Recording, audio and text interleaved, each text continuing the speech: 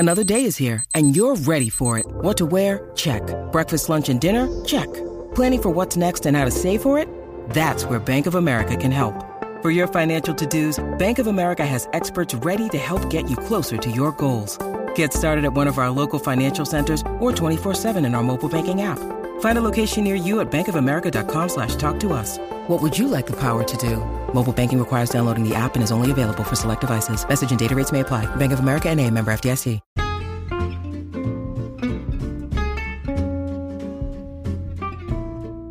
Hello, and welcome to It's a Fandom Thing. I'm your host, Erin Marlowe, and each week I'm joined by a panel of guests to discuss all things fandom and pop culture, primarily from a female perspective. You'll find everything from fanfic to cosplay to Schitt's Creek to Supernatural and everything in between.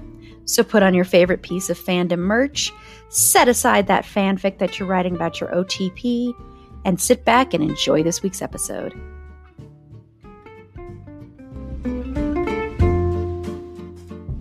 Hello, and welcome to It's a Fandom Thing. We are continuing our comedy month with a look at a show that was new to me. Like you have realized, dear listener, like you have probably guessed now, I think of all the shows we're covering, there are only 3 of these shows that I actually had watched before out of 8 shows. So all of these have been, pretty much all of them have been new to me, including the one we're talking about today, Community, which I have a very funny story once we get to the way the show ended, to the finale, because the reaction that my sister happened to see part of the finale, and she's never watched Community before, and so the reaction from my sister sums up how I think sums up the way you can sum up this show. Sorry, is how I'll just say. That's a preview, a little hint there of what's to come. I'm on top of it today, everybody. My panelists are like, let's leave. You're doing great. I don't know which version this is, which timeline this is that I'm in, or which throw of the dice I'm in. I did not say that right. Sorry. I was trying to go along. You're in the worst timeline. We're in the worst timeline. As long as nobody loses an arm, we're okay. Right? Oh my gosh, yes, that's true. None of us are wearing goatees, though, so I'm... Okay, so before we dive into Community, I'm going to go around and have my lovely panelists let me know. Tell me what their... Man. I will duly inform you of the thing that I'm into this week in pop culture. Yes. Carla, will you please inform me of what you're into right now? As per your request, I hereby announce that what I am into this week in pop culture is just rewatching Our Flag Means Death, but this time with my mom, because I've gotten her into it, and yet she refuses to watch it without me because she thinks it's cute and bonding. I'm like, Mother, that's not the point. You watch it by yourself, and then we squee about it together, and then we rewatch it. Like, she's doing it wrong, you guys. Like, it's just... Mom... Honestly, like, you're embarrassing me in front of all my friends. In front of all my friends? Best regards, Carla. Best regards. Peace out. That's hilarious.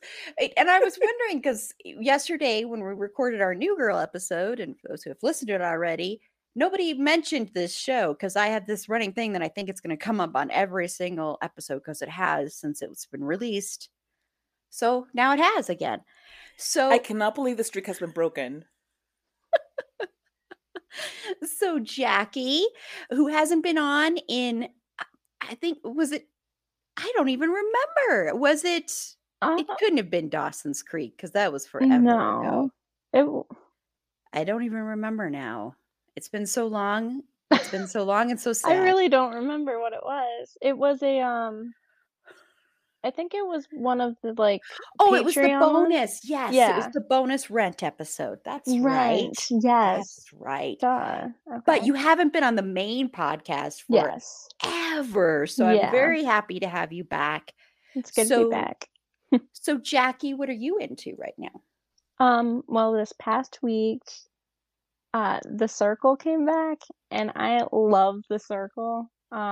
It's a social media based like competition reality show where basically like you have to be the most popular in a way, but usually like the people who are the most popular are like the most down to earth. So like you also want to be genuine, but like you can also be a catfish. And I don't know. It's like I just think it's like it's one of my favorite shows. I think this is season 4, and I feel like it sounds so stupid, but I genuinely love it. And the Spice Girls are on it this season, and I don't know. It's a really fun show. They release 4 episodes at a time, so you're done with that in a night, and then you have to wait a week for the next 4. So that's where I am right now. There's nothing wrong with those. Like I said a couple weeks ago, what I was into was Selling Sunset. So that tells you where my intellect level is. Watching that stuff. That's classy. In like that span of time where I was not on any episodes, like those 2 weeks, I had gotten really into like that Netflix show, that reality show that everybody was all... The Ultimatum? Ultimatum, yes. Yes. So yes, I also feel that whole, here's my thing, I'm going to tell you about it. You can judge me if you want, but I still watched it. Whatever. It's still good. Yeah, I mean, we all are entitled to watch those shows. Plus, they can make you feel better about yourself sometimes. Yeah. Yes, very true. Yes, like at least I'm not like these Meg and I people. were watching The Ultimatum, and she's like, I will never complain about communication issues in my married life ever again. I haven't watched that one, but Meg was saying, Aaron, you should watch this one. Because I watched that other one on there. I don't remember now on Netflix. Because Love is Blind. Thank you. I was like, what was that stupid thing I watched? So Paula, what are you into? I am trying to get caught up on season 2 of The Boys before season 3 comes out next month. I am very much looking forward to that. And not just because of the obvious reason that Jensen Ackles is in it. I was a fan of the show before that announcement. I love that show. It's great. It's horrible, but it's awesome at the same time. Yep. I am excited for that too. I think it's a great show. Go listen to our episode talking about it. And I am really excited to watch Jensen Ackles be able to curse, be awful, be horrible, because he's going to be playing the worst. Oh, I am so looking forward to that. Yeah, because I mean, I love him as Dean, but I'm really looking forward to see him in other roles. I loved him in My Bloody Valentine and some of the other roles that he's done. So I'm really looking forward to this. Yes, me too. I'm very, very excited about it. So yes. Well, what I'm into is I am excited that there is going to be a new 2-part documentary coming out on HBO Max about George Carlin. And I also want to just say about George Carlin, I think it's very weird that a lot of conservatives like to claim him as being on their side. It blows my flippin' mind because I was listening to one of his comedy specials and, just listen to 5 minutes of his comedy special. If you really think he's a conservative, I don't know who you are, but I mean, anyway, I grew up listening to George Carlin a lot and in my high school years and stuff. And I don't always agree with everything he said, but a lot of the stuff he said back in the 90s, like 1992, I was watching the specials from 1992. And what he's talking about with war and what he's talking about with the United States, and just go listen to him talking about abortion, especially right now. Everything he's saying is so accurate and true for now. A lot of the stuff he did say. And then if you listen to that, you still think he's like on the side of the right. I don't know. I think it's because he would say stuff that, people are like, well, he's not politically correct. So that means that he's on the side of which he wasn't. He just wasn't, plain and simple. But he also would criticize a lot of liberals too. So, anyway, so I'm looking forward to that. It's coming. I think it's the 20th or something like that, I believe. So I'm excited about that. Okay, so let's get into Community. If you don't know what Community is, just little IMDb thing, so it doesn't really give you the whole thing, but a suspended lawyer played by Joel McHale, Jeff Winger, is forced to enroll in a community college with an eccentric staff and student body, and he wants to sleep with someone in his Spanish class. So what does he decide to do? He decides to get together a Spanish study group, and they end up becoming a weird family. So I'm putting it. There's a lot. There's more to it, of course, than that. But that's how I'm gonna. Carla, you wanted to add something to what I just said? No, I'm just laughing because it's like that is the most, just like the driest way to explain it. I know. I'm blaming it on IMDb. Just a quick little trivia, just a couple of little trivia facts here. The show was based on series creator Dan Harmon's life at a community college, attempting to reconcile with his girlfriend in Spanish courses. He has also stated the characters are loosely based on the people with whom he hung around and has nothing to do with his film and television career. After 5 seasons, NBC canceled the show in May 2014. Sony, the show's production owner, was involved in talks with Hulu to renew the show for its 6th season, but those collapsed. But Yahoo purchased a 13-episode order and renewed the show in June of 2014 for a 6th season. And Harmon said in a July 2014 San Diego Comic-Con panel, Community Season 6, now you're watching the way you used to watch, only now it's legal, jokingly referring to how many in its audience watch the show illegally on their computers. And I know a lot of people, I think, still want a movie because there was all of that trying to get 6 seasons in a movie. I don't think this will ever happen, but who knows? Maybe it will. I mean, I'm sorry. I wasn't trying to upset my panelists. Just so that the listeners know, although the panelists' our faces just dropped. It was like a mix of horror and slightly murder. I know. I'm like, oh my gosh, I'm sorry. I take that back. I take it back. Okay. Before my panelists all leave in revolt, we have to say that. I want to start out just with some of your favorite episodes, or you can also do lines/running gags, Carla. Okay. This was really hard because this show is just so full of really cool things that tie back together and little like moments and little things that just seem offhanded but then become like embedded in the show. So, but this is what I've picked. My favorite running gag / episode thing is the paintball. The yearly paintball episode. I looked forward to that so much because it's just so ridiculous. It's like the most ridiculous idea that an entire school is going to be in on this school funded and sanctioned paintball war. And I think it's at the end of season 2 that the janitor is like he's like so fed up with it.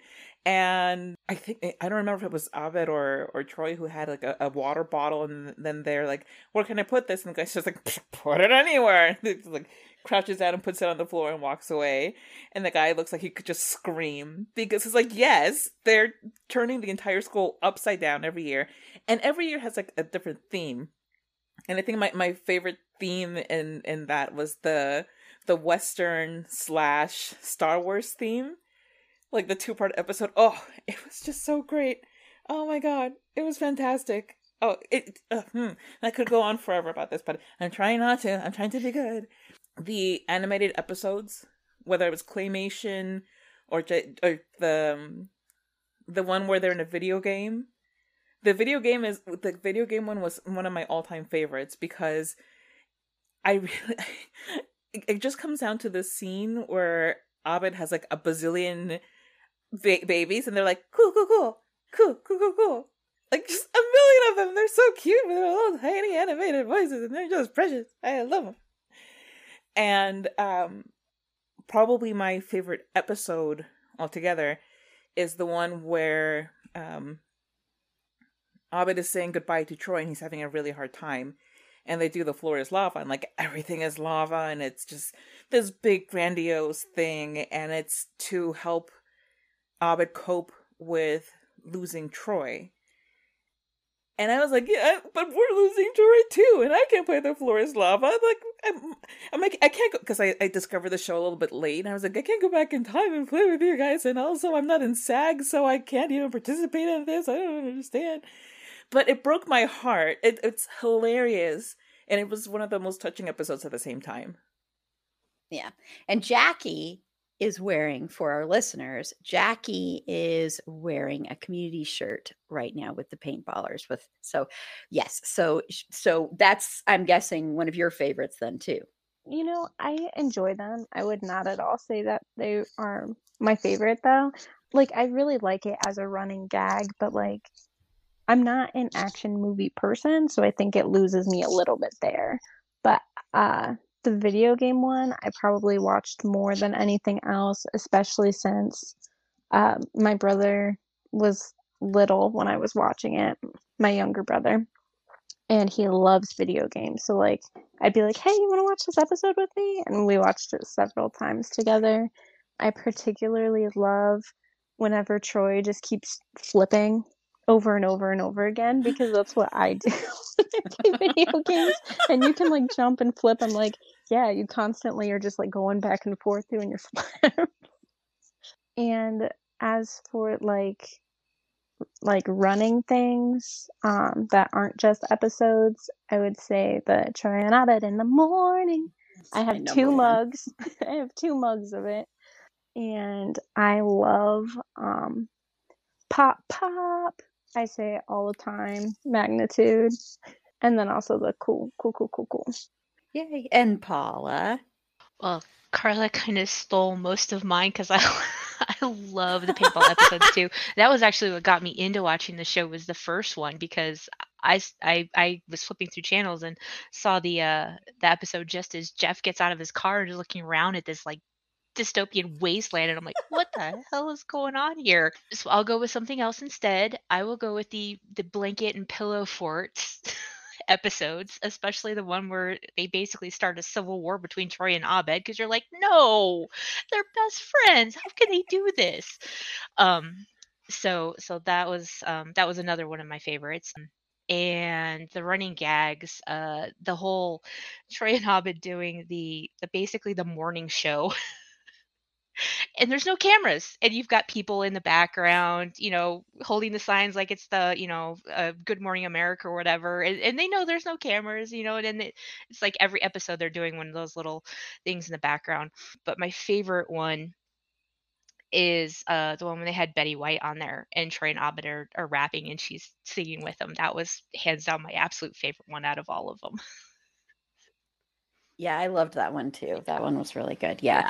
That's Troy and Abed are in the morning is like my absolute favorite thing. Their friendship is my absolute favorite thing. And I want to say, when Troy left, I think the show really suffered from not having him there anymore in some ways. I mean, it was very hard not to have him there, not to have Donald Glover there, because he's so good, so flipping good, and so funny.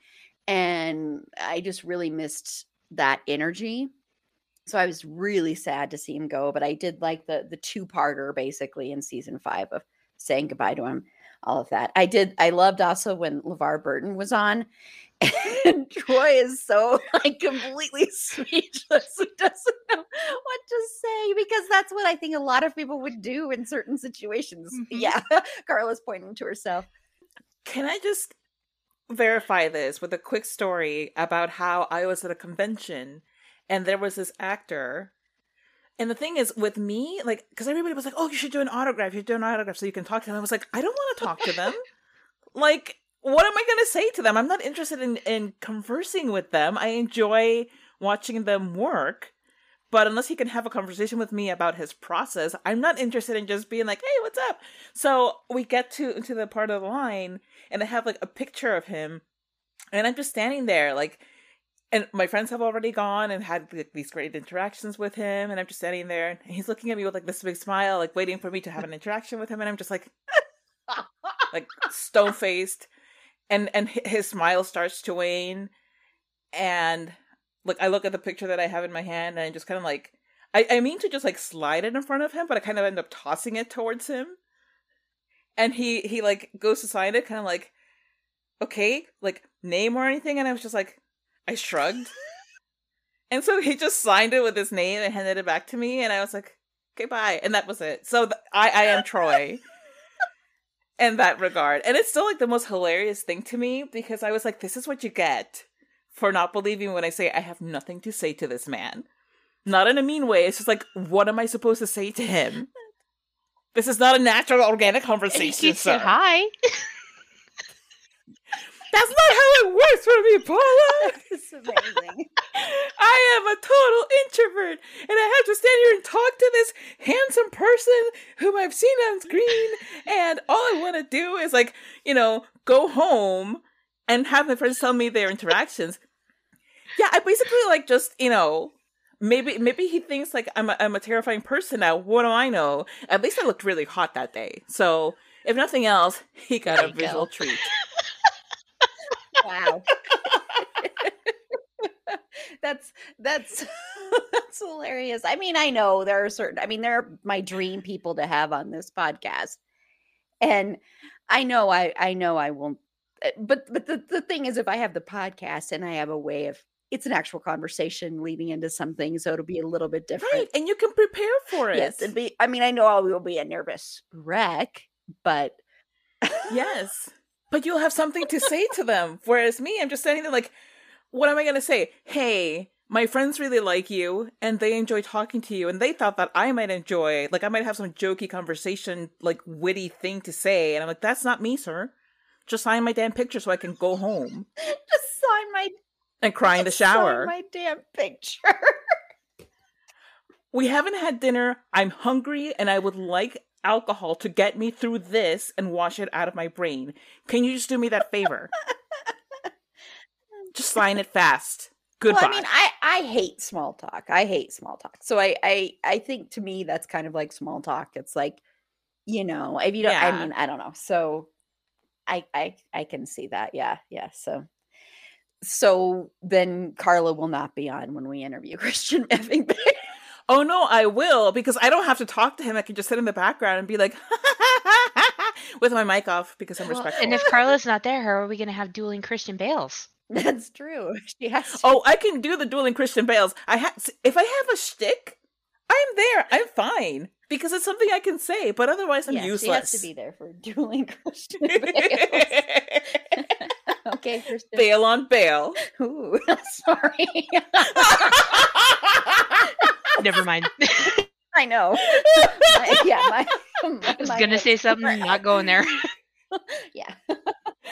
It's okay. My mind went there.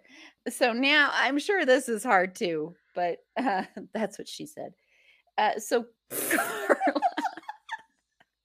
Carla, who are three of your favorite characters? Okay, initially I wanted to put Britta on here, but then the more I thought about it, I was like, Britta, first of all, is the worst. And second of all, and I'm like, when I've rewatched it, I've been like, okay, I can kind of see her point in some things, but then I'm like, but she also exemplifies like the worst in white liberalism. It's like, you know, she would yell at you about your recycling, but that she can't be bothered to recycle herself. And I'm just like, I don't have time for you, lady. Like the whole thing about I can excuse racism, but I draw the line at animal cruelty.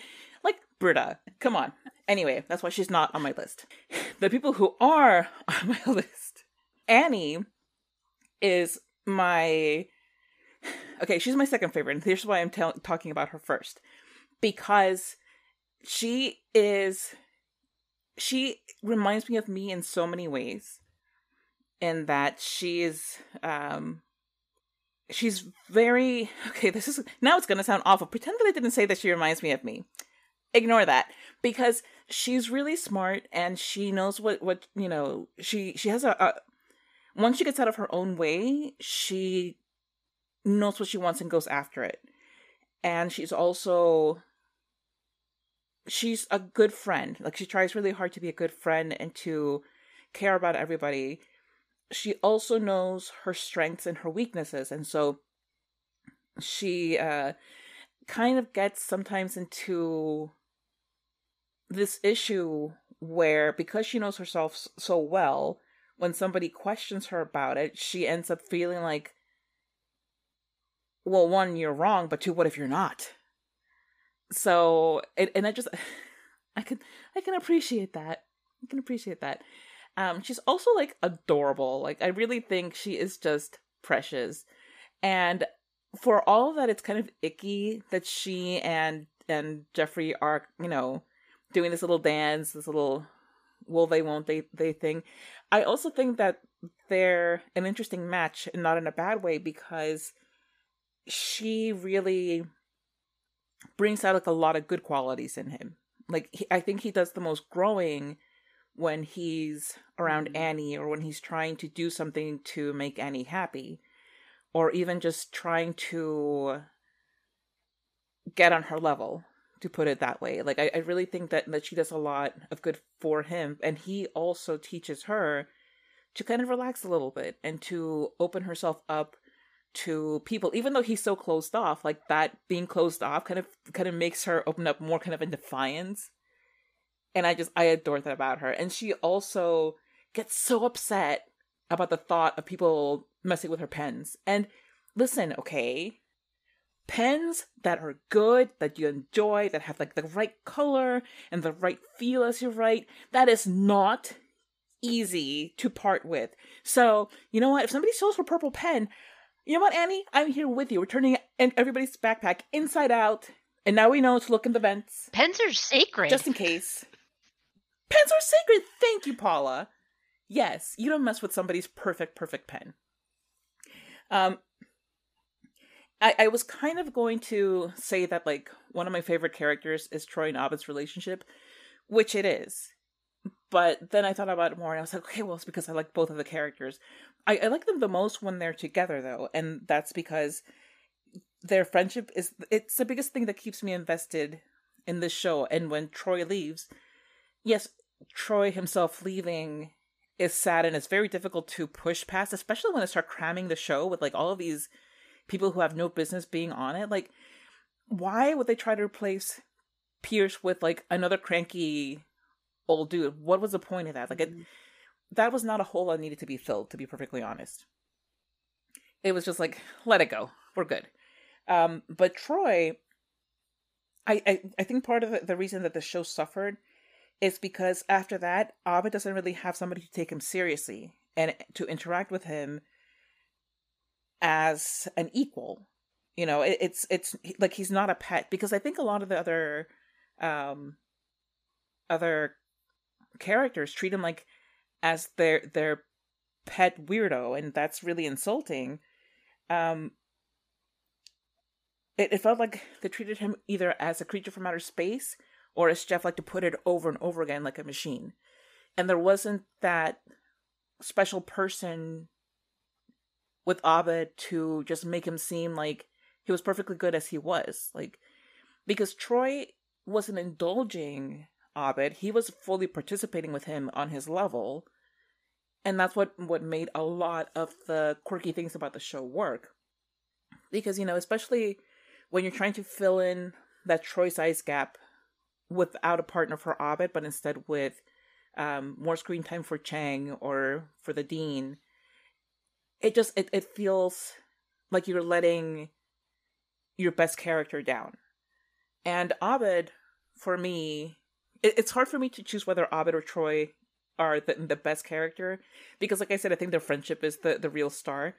But the reason that I love Abed is because I think, the running joke that he sees everything as being in a TV show, which is like, what are you talking about? We're not in a TV show, but you are. And the things that he can foresee, and all of these cool Abed things, but I really like that the way that he approaches things is just his, and he even when when you think that he's trying to change on behalf of somebody else, it turns out that he's not. Like in the episode where it's his birthday and Jeff has this elaborate party, the Pulp Fiction themed party all set up, and Ovid just wants to do a dinner with Andre thing with Jeff, and Jeff is like, why are you suddenly being so quote unquote normal? And so you think that he's changing to fit in with the group or to have Jeff's respect, but it turns out that no, he's just doing an Ovid thing that just happens to look like something else. And I just really enjoy that about him. Like, he's just himself. And I love that. And then Troy is sublime. Donald Glover did such an amazing job playing him, and he got to do a lot of like improv things and really play with the character and really mold it as his own. And I think that's a lot of the reason why first of all, a lot of the show worked and then didn't work after he left, but then also why the friendship between Abed and Troy felt so genuine, because he really was having fun in that moment. And there's, a lot of, did he leave because of Chevy Chase? Did he leave because of this, or because of his budding music career, or because he wanted to do film, or he wanted to do this or that? And he has done a great deal since he left, but I read this one very detailed interview with him, and it just seems like he gets bored after a while. Like he really likes to push himself and challenge himself, and he had already mastered this character on this show, and he was ready to move on. Which, as a fan, I am so there for you, Donald Glover. Yes, you go do your thing. But as a fan of Community, how dare you? Like, I have like a Troy reaction where I want to go running and cry somewhere. Yeah, it was very, very, very, as someone, when I was binging it, which I have to say, I do want to say this show is very hard to binge. I want to say that I had to take a lot of breaks. It was hard to watch a lot of this in a row, but it was so, no, I love this show. I love this show. I'm just saying there are some shows that are that are hard to binge. They weren't made to binge necessarily. But when he left, it was so apparent that he left. It wasn't like, when, I love Shirley, but when she left, it wasn't as big of a gaping hole as when Troy left. And I think it's because of a lot of what you were saying, Carla. And also, he's just amazing. But actors don't want to always play the same. That's going to get old and tiring. And it might even show in the performance later on if they're like, they're just phoning it in, No, and I 100% get that. But why? Why me? Why me personally? I feel attacked. Yes, I was very much like, wait a minute. I was like, that's it. I'm done watching it. I know that Pierce didn't last much longer after him. Oh, no, yeah, he was already gone. But I was like, why couldn't he have stayed even longer? Pierce is gone. Revel in it, buddy. Yeah, I did not miss Pierce at the least. God, no. It's perfectly fine. Oh. Yes, that was not a big loss at all. I'm sure it was maybe to some people. I don't know. But so Jackie, is Pierce your favorite character then?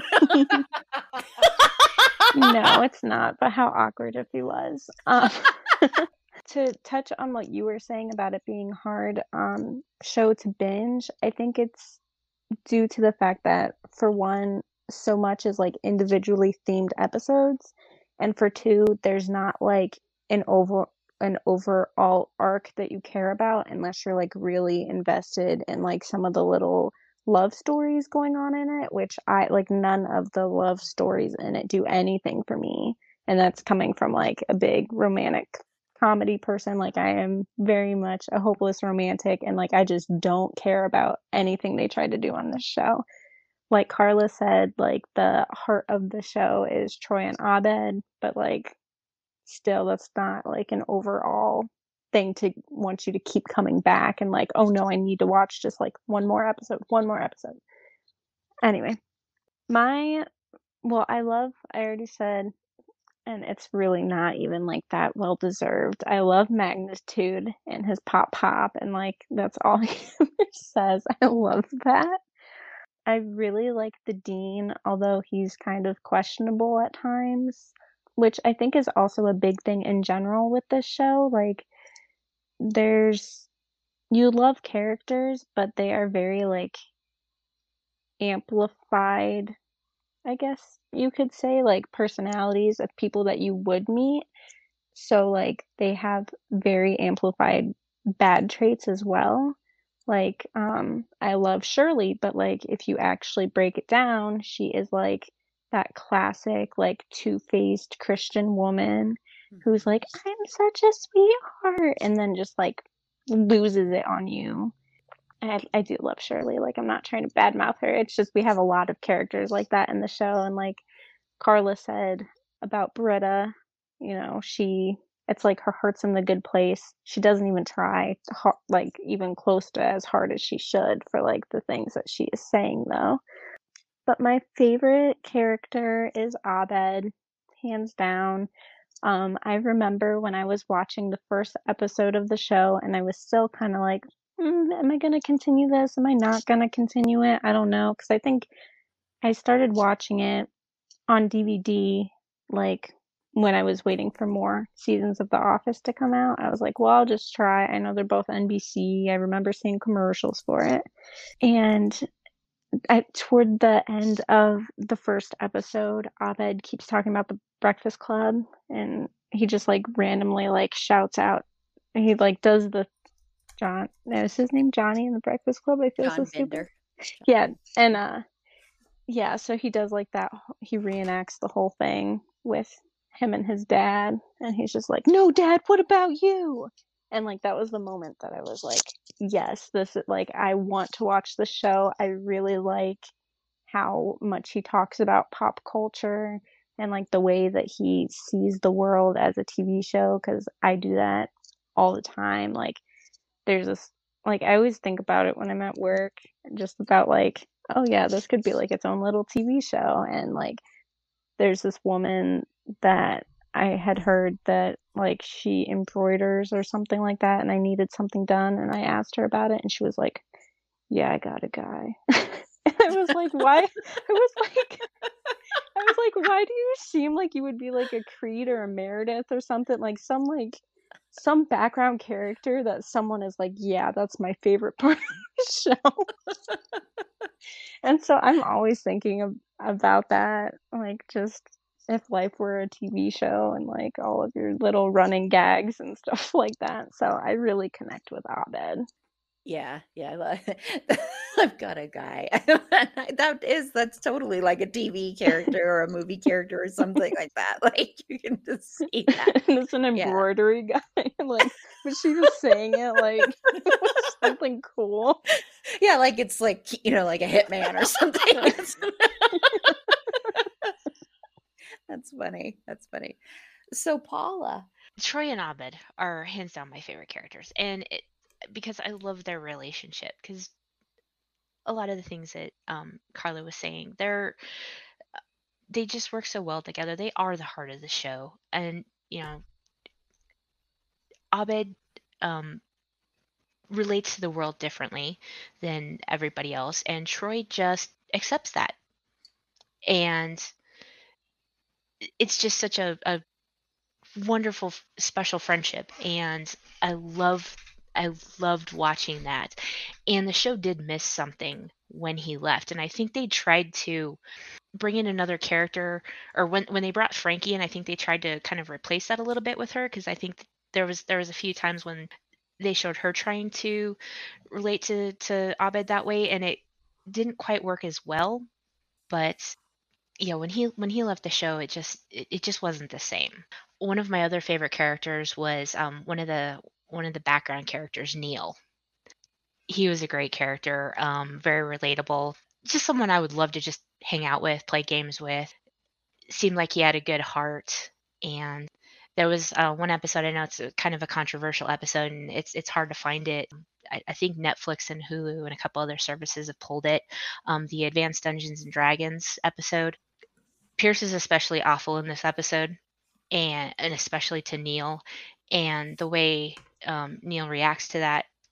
He still treats Pierce with kindness in the game, and I just really liked Neil. He was a great side character, and would love to have seen more of him. So Yeah, great. I mean, Troy and Abed. I mean, yeah, we all I think can agree that those are the two best. That's the heart of the show. yeah, And what I love is that, Troy was like the football star and he was like the big athlete, jock, popular guy until he had the injury, of course. But I love that they didn't make every single character in this show look at Abed like he was weird. And I loved that he had someone that actually went, no, he's not weird. This is just who he is. He's just different. He's just unique. We're all unique and different. And I think Troy, I think for a long time felt kind of lost after what had happened to him and didn't know where he would go in life. And I think having that friendship helped kind of ground him and center him and kind of gave him like aspirations, even if it wasn't to do exactly the same thing. But, I don't know. It just seemed like he came to life around him. And it's another, we talked about this a lot on New Girl, but it's another healthy male friendship where they can be very close and intimate in a way. And it's never like this weird like thing where they do any kind of like weird gay panic or anything off, or, they do have fights. It's not that they've never fought or anything like that, but it's just a very healthy, genuine friendship. And I really appreciated that. And I mean, it's hard for me to choose a favorite amongst the two. It's probably Troy. It'd probably be Troy just because of how absent, what a missing hole, gaping hole it was when he was gone. It was very hard not to have him there. And I kept hoping, even though I had read ahead and I knew it wasn't going to happen, but I kept hoping somehow he would all of a sudden be back. I really missed him so much. So they were just great together. And yeah, Jackie, I'm the same kind of way, except more with movies. Like I can see anything becoming a movie, and I'll have like, I'll be walking around, I'll hear a song, and I'll literally have like a trailer of some new kind of movie pop into my head. And that's where like ideas come from and stuff. So I related a lot to that. He's very, having gone to film school, a film school that was attached to a community college. So it was offered through there. It's a accredited school and thought of as thought of highly, but it's not as expensive as other film schools.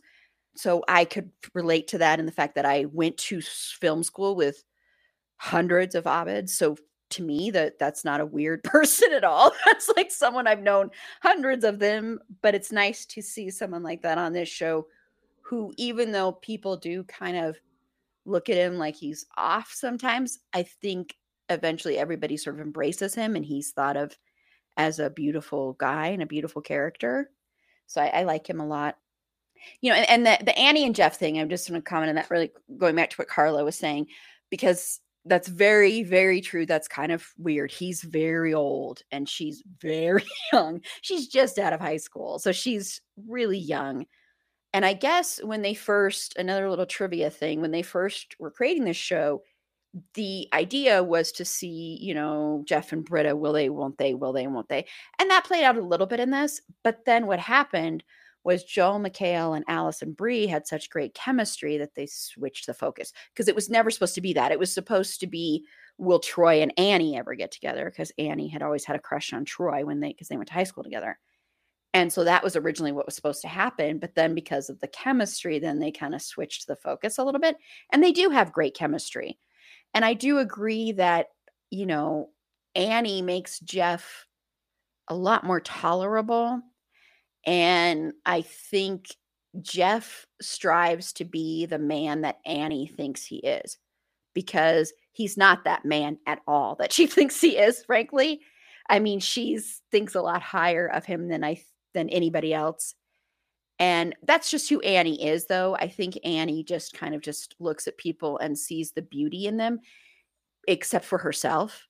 That's the saddest part about the character. And this is not a tragic show, but it's sad to me that she can't see how amazing she is. And Alison Brie is amazing too. Her performance in this is incredible. I'm still upset that we are not getting that last season of Glow that we were promised. That was a terrific show, and she was so damn good in that show too. So I'm still so heartbroken about that. But I like her a lot too. I like Annie a lot. And I just want to say a little confession here, which everybody here knows because I've been DMing about it. The thing that frustrated me the most personally about this show was how attracted I was to Joel McHale during this, playing Jeff, because Jeff is so skeezy and sleazy, and I've never found Joel McHale attractive. And I'd watch this and I'm like, oh my God, he's so sexy. And it was so flippin' annoying. It really was not fair. It really pissed me off. I was like, this is not okay. Listen, I was very much there for the body. Yes. Oh my but God, that body. Right. I was like, where did this come from? You know, like he was on Talk Soup. Why does he have this banging body? I don't understand. I know. I'd be like, wait a minute, what? And the thing is, like, for me, like, his smarminess has always been such a turnoff that it wasn't until towards the end of the show, and I think it was like the very last season, that he finally had hair that I found acceptable. Because for the most part, his hair looked like, okay, now, I don't know if you've ever had a drumstick recently, not an ice cream drumstick, a chicken drumstick. And then you've like gotten all of the good meat off, and then all that's clinging to the bone is like this little bit of cartilage, and that's what his hair looked like. It looked like the cartilage on a chicken drumstick that has been peeled off. And wow. I was pretty disgusted by it. I was like, why would they put this in front of my face and tell me that this man is attractive? I feel like I'm being gaslit, and I don't like this. The dean is completely wrong. I'm never going to be able to look at him the same way again now, Carla. Thank you for that. He looks like a peeled drumstick. You cured me. It's like, you know, like Jeff is, and also I feel like Joel McHale himself also has just this very attitude of like so lax and so loose and everything like that. It's like he couldn't even be bothered to trim the bottom part of his hair. It's like he got to a point where he's like, you know what, I've been sitting here too long, I need to get up now. And he just left every single haircut, and like the hair cutter was like, that's just him, man. That's just like let him go. He looks terrible, but you know, like that's just what he does. And I've tried to talk him out of it, but he tips well, so just let him do what he's gonna do. That's hilarious. Anyway, those are my thoughts about his alleged sexiness. Well, it was so annoying because I would sit there and have these conversations with myself of like, he's so icky and smarmy and he is not attractive. And then he would smile or do something and be like, well, he's trying. And then he would take his shirt off. I'm telling you, it was that blue shirt they kept putting him in. Yes. It was so annoying. It was like so perfectly fitted. And just like really showed off. They knew what they were doing. They were making him more tolerable, right? Even if it wasn't going to be his behavior, it was going to be the damn shirt. Yeah, one way or another, you're going to be into Jeffrey Winger. They put him in that shirt more than any other one. No, I wasn't keeping track. Yep. Yes. It's true. Though. It's true. And I remember the first time he took his shirt off, though, I was like, "Holy shit!" I had no idea that his body was like that. I know. I was so focused on the chicken drumstick hair that I didn't see the buffness coming, and so I was like totally blindsided. What? Yes. Like I don't understand. And like when he was on Talk Soup, because he followed Greg Kinnear. For all of you fetuses, okay? Like Talk Soup was a show on a channel, and it just like gave you like snippets of stuff, and the hosts were like, yes, on E, and the hosts were like quippy about them, and it was really cute and great. And Greg Kinnear, Google him, I don't have time to explain him to you, was on it, and then he left to become famous because he's like really talented, and then replaced him with Joel McHale. And Greg Kinnear was really he was funny and he was witty and he was sarcastic, but he still seemed approachable. Like you wanted to sit down and have coffee with him. Not me, because clearly I would just spill coffee on him and walk away. But then Joel McHale came in and he's all smarm and no charm, and I stopped watching Talk Soup. Well, I liked Joel McHale on Talk Soup, but he was no Greg Kinnear. I mean, No. Greg Kinnear was amazing on that show. Yeah. I would have stayed if he had taken off his shirt. Nobody told me. Yeah, about he should this. have done the whole show. I with mean, his shirt on. I don't think Joel- there would have been any complaints. I'm saying. Joel McHale, when I interview you, the funny thing is, 2 requirements: fix your hair, show up the funny shirtless. thing is, this is someone that I actually think would do that. So Yeah, if there's one thing about him is that he does seem to have like he does seem to be a good sport. Yeah. So I think Yeah. I would just put that in the guest release. I'm sure. All of my other guests do it. I don't know what you have a problem they all with. do it. My panelists do it too when we're not on live streams. We're all shirtless right now. Sure. Totally. Absolutely. Just boobing along. Boobing along. So just... God. On that note, When you need mealtime inspiration, it's worth shopping Kroger, where you'll find over 30,000 mouth-watering choices that excite your inner foodie. And no matter what tasty choice you make, you'll enjoy our everyday low prices, plus extra ways to save, like digital coupons worth over $600 each week. You can also save up to $1 off per gallon at the pump with fuel points. More savings and more inspiring flavors make shopping Kroger worth it every time. Kroger, fresh for everyone. Fuel restrictions apply. I'm not saying this show is necessarily deep, but I do think it's trying to say some stuff about our education system and our value on education and our value on like where you're getting your education from and how we look at people who go especially to community college as opposed to going to like an Ivy League or any other college, honestly.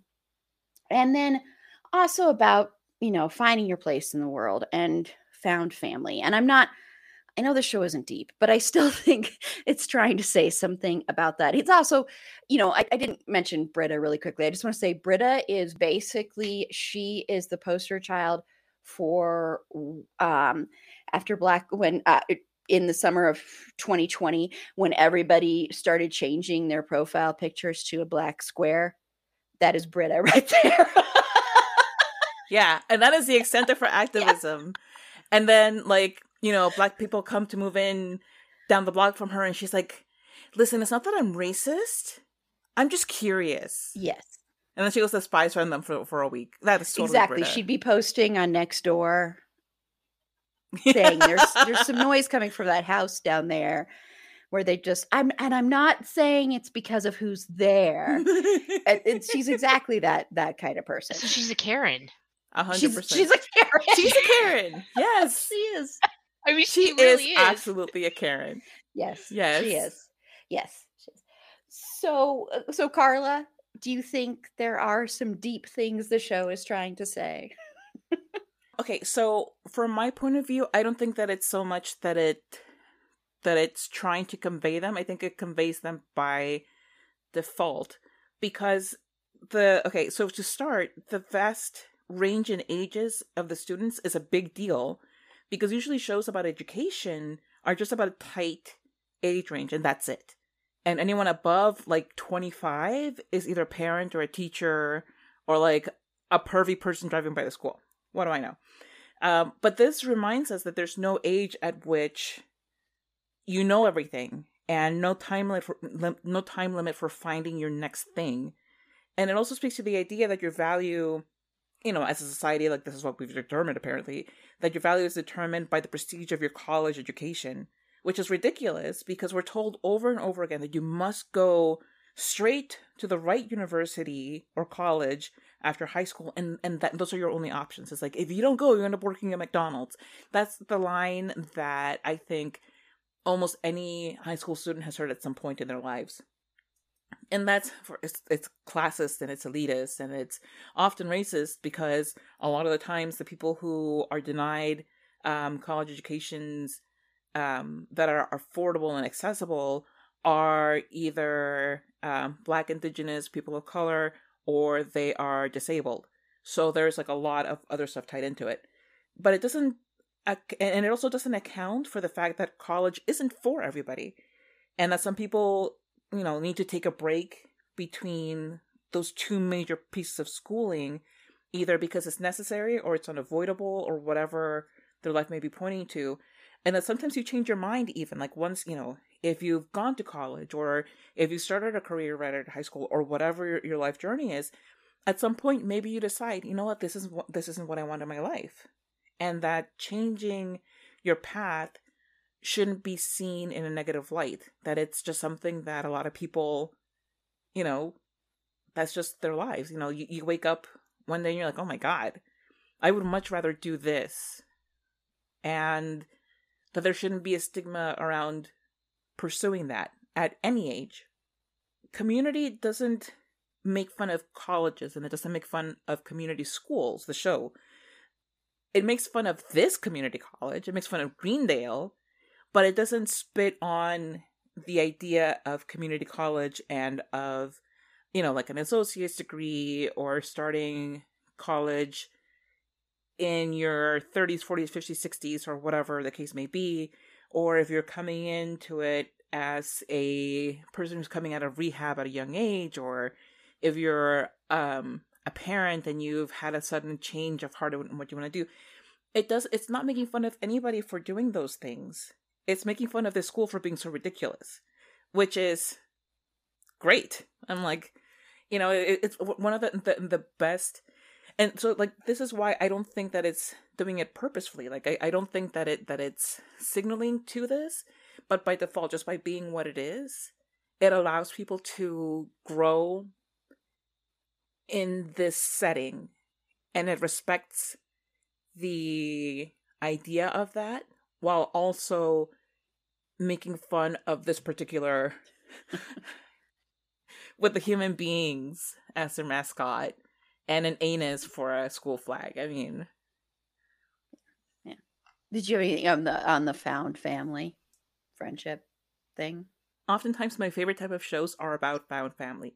Like biological family or adoptive family or whatever supposed nuclear family structure explored in shows and movies. Like, they can be done well, and that's great, but for some reason I'm really drawn to shows about people who find each other and decide, you're my family and you're the person that I want to grow up with. Because, like, you can be born into a family and they may not accept you, or you may not, by nobody's fault, you may not really vibe with them. And that's fine. Sometimes you end up finding the people who will carry you through the next phase in life, whether it's forever or for the next 10 years or whatever the case may be, outside of your home. And, like, with shows like Friends and the only 9 seasons of How I Met Your Mother, or even Buffy, or, just so many shows where these people find each other and they have a common purpose, but even beyond that common purpose, they just like each other. And that's what I like about this show. And even though they clung on to Pierce for far too long, and that's one of my quibbles with Annie, is that Annie was like a Pierce apologist for far too long. I really feel like it's just beautiful to see people coming together and gelling over something that is not thrust upon them. Because they could have chosen to just be like, peace out at the end of the first semester of Spanish 1, but they actively sought ways to spend more time together. Yeah.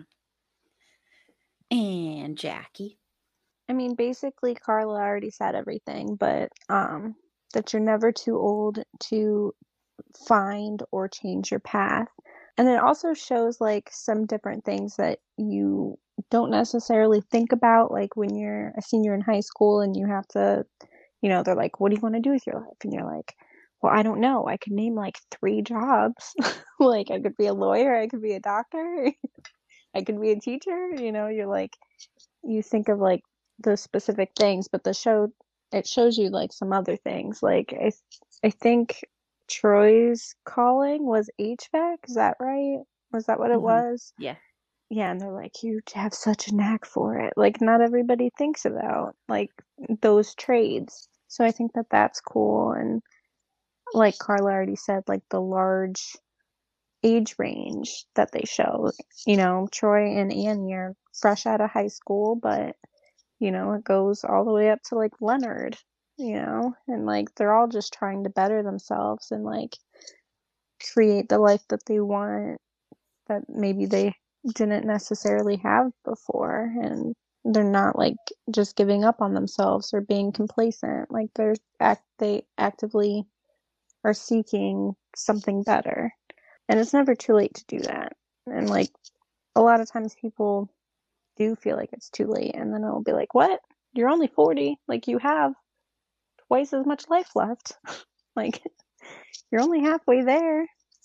So yeah, I think that that is beautiful. For found family, there's just something like so great about like your found family. Like at work, we're such a close knit thing.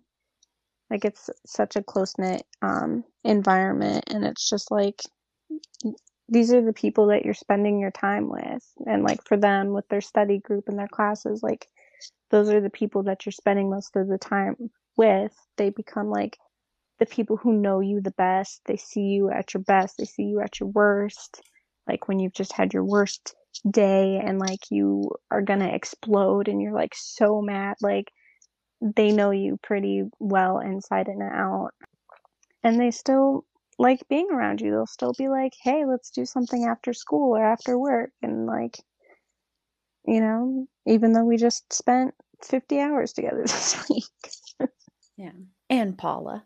Yeah, Carla and Jackie said a lot, covered it pretty well. I think one of the things I liked about how they portrayed, I mean, with Greendale, I mean, it was pretty absurd the way they portrayed a lot of what was happening with the school. But one of the things I really liked about it, especially with the dean, is as absurd as it was, he really cared about all of the students and the school.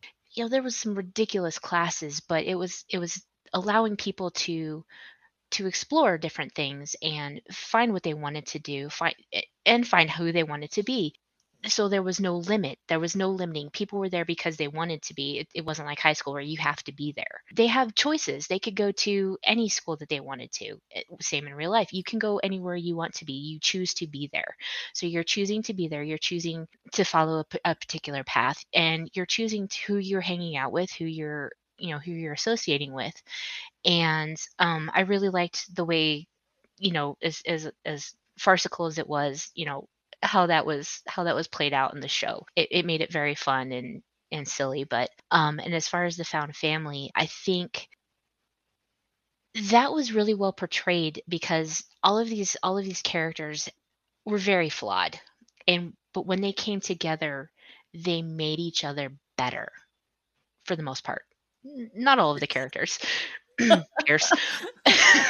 But for the most part, they brought out the best in each other, and they did, again, for the most part, grow through the course of the series. And I think that's true in real life too, for the most part. If you're with people that you care about and family, they can help you grow. Yeah, I mean, as someone who I went to, I was like a really good student in high school and got a lot of really good grades, and everybody thought I was like a great student, but I hated school. I absolutely hated school. I hated going to school, and I didn't go to college until I was in my 30s. And I think a lot of people still today look down on that and think you're supposed to do that right after high school. You're supposed to go to college. You go to college, you get married, you have kids. I think people still think that is supposed to be your life trajectory. No matter how much we've tried to grow away from that, I think there are still people that think that. And That wasn't mine. It just didn't happen that way. And I know when I went back to school, there were a lot of young people, but there were also a lot of people my age and older.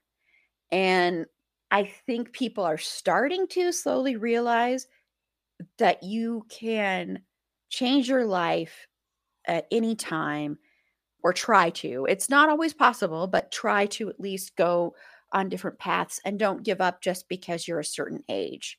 We have such a problem with that in this country, with ageism. And once you reach a certain point, that's it. Your life is over, kind of thing. And you're stuck doing what you're stuck doing. And, I think this is saying a lot that that's not true. And yes, this is to a ridiculous degree, like a class for grifting, learn how to be a grifter. I mean, but the funny thing is even though this is to an extreme, you can find classes that are a little bit like, what? And out there that you wouldn't think of taking, or that you wouldn't have thought of taking. And then maybe you're like, oh, that might actually kind of be an interesting class to take. So, even though this is kind of ramped up and kind of exaggerated, I do still think there are some classes out there that are like that, and it's poking fun at that. But it's also saying that's okay. It's also saying however you find your path in life is okay. And that there is not just one path for everybody. And your path may have been this certain path when you were in high school, and then you get out of high school and it changes, or you try that path it was supposed to be and it's not for you and it's not working. And then years later you change it, or you're forced to change it, or something like that. And so I think it's talking a lot about that. And we do, as a society, we do look down on people who go to certain schools and get certain education. I was watching, you can watch Family Ties right now, by the way, on Paramount Plus. I'm just saying that because I love that show. That show has many issues when you look at it now, but I love that show. And I was actually watching it not too long ago, and there is an episode where, Mallory, she is thought of as the quote unquote stupid one in the family. And she ends up going to a community college that reminds me a lot actually of this college, the way they describe it. And in one episode, she has a classmate that she's supposed to do a project with, and she's probably in her 50s or something, 50s or 60s. And Mallory is struggling with that. So even back then, this was a thing that, happened, but people didn't really talk about it, or people looked down on people that were older and in school. Like, why are you doing this? Are you just really lonely? It was also portrayed like that. Like, you're just really lonely and you're trying. And I think that's the case for some people. I also think it's just, there are people that want to be students for their whole life too. You see that in here. There are people that just want to constantly be learning that way in a school setting. So I don't know. I think it's basically saying, you can do whatever you want to do, and embracing that. And there are different ways to get educated, and there's not always just one set path and a rule that you have to follow that. And then with the found family, I think, my podcasting family, the people that come on here, my fellow panelists, the people I've met through fandom, that to me is my found family. I've had that with some jobs too, but that's always kind of broken off once the job ended.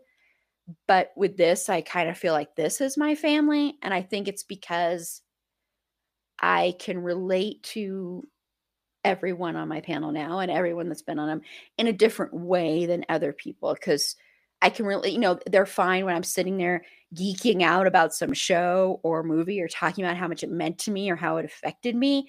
Whereas other people would be like, it's just a show. It's just a movie. I don't know why you care so dang much.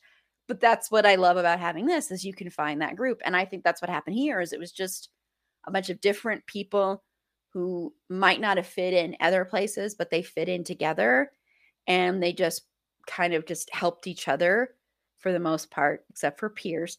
But they did help each other grow and change and become better people. And it became this thing where so many people wanted to be involved with this study group. You saw that, like, people on the outside wanted to be part of it. It became this like clique, for lack of a better word, this in thing that you wanted to be a part of. You saw that with Chang, especially. It was just like, I just really want to be part of the group all the time. He tried so hard constantly, and the dean too. And so it's just interesting how that can happen, where it's like a bunch of people that nobody wanted, or that didn't fit in together, and they ended up creating a group that so many other people that didn't feel they fit in wanted to be a part of. So, and that's a beautiful thing. And that's what I love a lot about a lot of shows that I watch, and about my found podcast family. So love you all.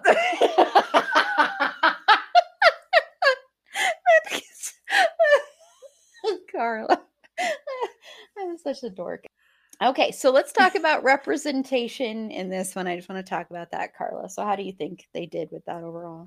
And I'm glad that you put this in here, because I feel like there are certain groups that just don't get enough representation. They don't get enough visibility. And this show, it finally gave an unquestioned space to people who enjoy making fat-shaming, racist, Islamophobic, xenophobic, ableist, sexist, and anti-gay jokes.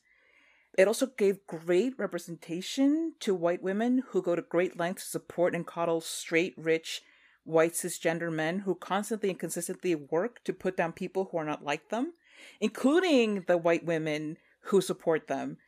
And, you know, I just gotta say, bravo. Bravo. Now, with that out of the way, the show gave us not one but two Black characters, which for 2009, it was like, what? You have more than one? Why would you do that? And not only that, they have somebody who is like, oh my God, like Pakistani, even though they like, you know, they're like, well, half Polish. And they're like, all right, well, I guess, whatever.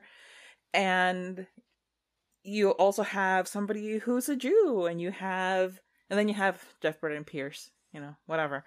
But it really was nice to have these people, most of them, to have these people represented as something not necessarily where they usually would be stereotyped. Even though Troy was an athlete and he was a quarterback and all of that, he still didn't want to be seen that way. Like he enjoys the pats on the back, but mostly he just wants to be a nerd. And he wants to geek out with Abed and just, you know, like do his own thing. And I think that's he's not the butt of the joke, which is the other thing. It's like either they're the jock or they're the butt of the joke in the show, when you're talking about Black men, if they're not getting killed off. But the one place where like thanks for including Black women, but I don't know, is with oh my God, Shirley, is that who you read? Shirley, Jesus. Yes, thank you. I'm like, how did I just blank on her name? With Shirley. And okay, this is one thing with Black women in general on TV, and particularly like the darker skin you go, the more it happens, that everybody in the show is kind of falling all over each other to make out, to like, you know, kissy and whatever. But other than Piers, who we can't count because he's absolute trash, there's nobody trying to get with Shirley. You know, Shirley is presented as this very maternal woman and this very Bible-thumping Christian type. And other than the fact that that the character was married to Malcolm Jamal Warner, who is, oh my God, only gotten hotter with age. Like, jeez. Right? Very true. Yes. Ooh. Like, wow. Okay. Huh, thank you. Needed a moment to document that for posterity. But other than her actual spouse and Chang that one time in the bathroom, and even that's played like as a joke, that her desirability is just funny because it's with the funny guy. And, you know, the fact that Chang is just such a joke in the sense that he is, you know, deemed undesirable, which is something that happens a lot in portrayals of Asian men where they just don't get the girl, period. Like that's kind of like the running joke with that. So I think that and then with Abed and this portrayal that never is actually called autism or anything else, whatever, but the show alludes to that, but not necessarily in a favorable way, because yes, while they come to accept Abed as unique and wonderful for who he is, that's great, but all the times that he gets called a robot and all of the times that he gets kind of used as like a machine, it's hard to overlook that. And I believe Dan Harmon, who created the show, has gone on to say that writing Abed made him realize that he might be on the spectrum as well, and that he ended up relating more to Abed than to Jeff. It's like, okay, I don't know who you need to talk to about that, but the language that you're using towards Abed is not a good look. And also I really want to be excited about all of this representation, because they also have some very blatantly LGBTQIA plus representation with the dean, and then at the very end with Chang coming out as gay. And the dean, I believe, is bisexual, and also, he presents however he feels, if he feels like presenting on a particular day. Like he's not tied to presenting as male. But rather than just let him have that, they also poke fun at him a lot for that.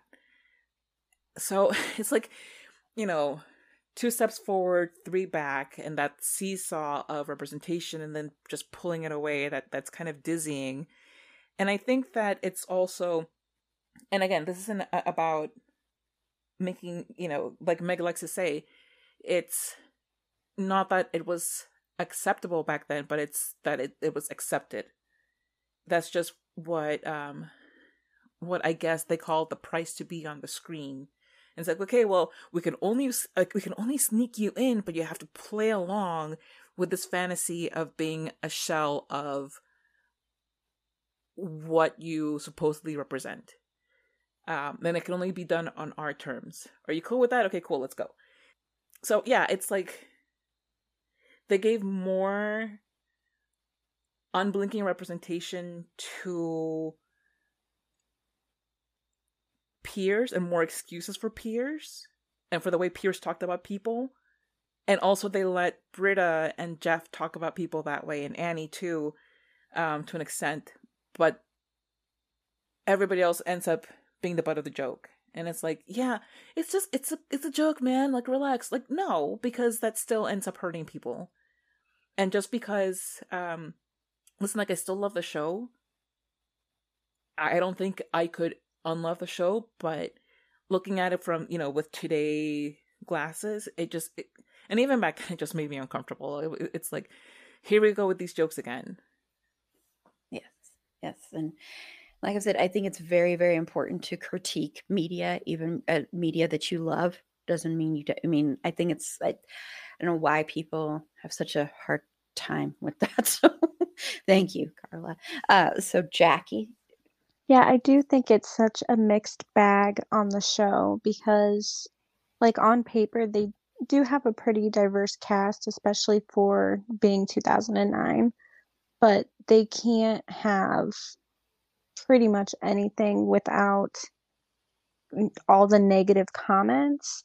And I understand that they're trying to portray how real life often is, but then you're also kind of spreading that negativity to other people, and in some ways certain people are gonna see that and think that it is okay, or repeat what they heard because they think it's funny. I feel like Chang a couple times was gay, and there probably were people who watched it that just started saying that just because it was a funny thing that someone said on TV. So in that way it's irresponsible, but I think especially with a lot of the stuff that Pierce said, it kind of well, and again, it's just kind of how people view it. So, people like us who are watching the podcast would see someone behaving the way that Pierce behaves and just be disgusted and know that, like, this is completely unacceptable. And maybe some people who are more in the middle, it would be more eye-opening about, like, how harmful those comments are. But that could also just be me having my rose-colored glasses on and hoping people learn. So yeah, I think it's a very, very mixed bag. It's like Carla said, 2 steps forward, 3 steps back. And I don't know the overall takeaway of the good versus bad that the show puts out. Yeah, very well put there too. Paula. I think it was a real missed opportunity because they did have a nicely diverse cast, but the way they handled a lot of those characters was very much, a few steps back or a caricature, and it could have been handled much better. Again, I love the show, but there was a lot of problematic language, a lot of problematic scenes. Like I said, one episode was actually pulled from a couple of streaming services because of there was a character that was actually in blackface, and they pulled the episode because of it off of a couple of streaming services. And those things could have been handled so much differently. Yeah, and I think Carla said it very well. Yeah, I think and being new to it and binging it, and it's like, I think a lot of shows that are comedies and that are very out there comedies like to hide behind the comedy and say, since we're a comedy, it's okay if we make these jokes that are racist. It's okay if we stereotype people. It's okay if we're transphobic. It's okay if we do stuff like that because we're a comedy. And so we're actually poking fun at people saying that, and we're poking fun at that, and we actually don't think that way. But it doesn't always work. It's like in the finale there's a very, very uncomfortable running thing with the dean, and I think the dean even comes out and says, I think I'm trans. And it's just, and the way it's said and done is like a joke. It's a joke. It's not said in this like a beautiful reveal of acceptance. It's said as a joke. And it's just kind of like, whoa. So you're trying to have us accept a bunch of people and be very accepting and represent a bunch of people, but yet you're going to make fun of all these people that you're trying to represent. So it was very hard to watch that and come to terms with it. And the whole thing of him being constantly in a diaper at the end, I don't know, it just bothered me a lot, because I think it's great to have such diversity, but it's one thing to have the diversity. It's another thing if you're actually going to do something good and wonderful with that diversity and something different. And when you're not doing that and you're just like having diversity for the sake of diversity, it doesn't work. It's, you have to have it be something where every character gets to breathe and live and isn't the butt of a joke. It's, and that was the hardest part about watching this, was dealing with that. And while I think some areas it's good, but at the same time, you have so many stereotypes. And I really think there is a lot of homophobia in this show and a lot of transphobia, and that really bothered me. And Chang coming out, that bothered me too. Not because he came out, but the way it was done seemed so like, we're just going to throw this in there and he's been gay the whole time. And it just was like, I don't know. It really left a bad taste in my mouth. Some things like I liked that with Troy, he didn't seem to follow a stereotype of he was a Black athlete, but he still didn't seem to follow that completely. It's kind of like, okay, we're going to have him break out of that, and he's not going to be just this black athlete, and he's not going to be they didn't make him an angry black man, which that was good, but still there was just, I don't know, there was just a lot of stuff where it was like you said, Carla, the 2 steps forward, 4 steps back. And I really think they hid behind jokes so much. And having a character like Pierce in a show like this, there's a way to maybe do a character like that, but the way they handled it, what bothered me so much, and we're going to get to this, and we're going to get to this character in just a minute, and Chevy Chase in general, what didn't work about this is we were supposed to embrace this character eventually, and that's what bothers me. If he had been there as like the foil or like the villain, or I wouldn't want him there anyway, but if they were going to have him in there, if he had been like that, or if he'd been played by a different actor, frankly, too, I think that would have made a difference. But the fact that we are supposed to, for some reason, find some beauty in him, like even when he dies, there's this, it's like we're supposed to find that he's this beautiful person. He was a horrible, horrible person. He was racist. He was sexist. He was homophobic. He was everything that's disgusting. And while I think like people on my podcast can recognize that, I think there are people very clearly in this country that would watch that character and be like, I relate to that character, and then see other people accept that character and be like, see, I'm not wrong. Because he never changes. He never changes. It's not like he ever like changes, in my opinion. I didn't see a single ounce of growth from him. So that to me is the biggest issue with that, is if you place a character like that in this group of people, and Jeff is horrible too. I'm not saying Jeff is any better, and Britta is bad too. But with a character like Pierce, it's just, and it's just, no, you can't have that character in there and be like, okay, it's okay that you think this way because you're just, it also plays into that, well, he's just the older man, so older white man, so it's okay, we can excuse it. And you can't, just because someone, first of all, if someone's older, I don't know why people want to use older as an excuse for being it's so weird to me. It's like, you're older, you should know better if you're really going to play that game, which I think you should know better anyway, but you know what I mean? It's just like, it's icky and gross. So I know Jackie unfortunately does have to go, but before you go, Jackie, if you want to, if you have time, did you have anything you wanted to add on Chevy Chase at all, or? So I don't really know that much about Chevy Chase, but I do know that I often forget that he is still alive, because for some reason he reminds me of my grandpa, and my grandpa I don't remember him being problematic at all, but my grandpa died about 10 years ago, and so like every time I think about Chevy Chase, I'm like, well, yeah, he's dead. Like, I think he's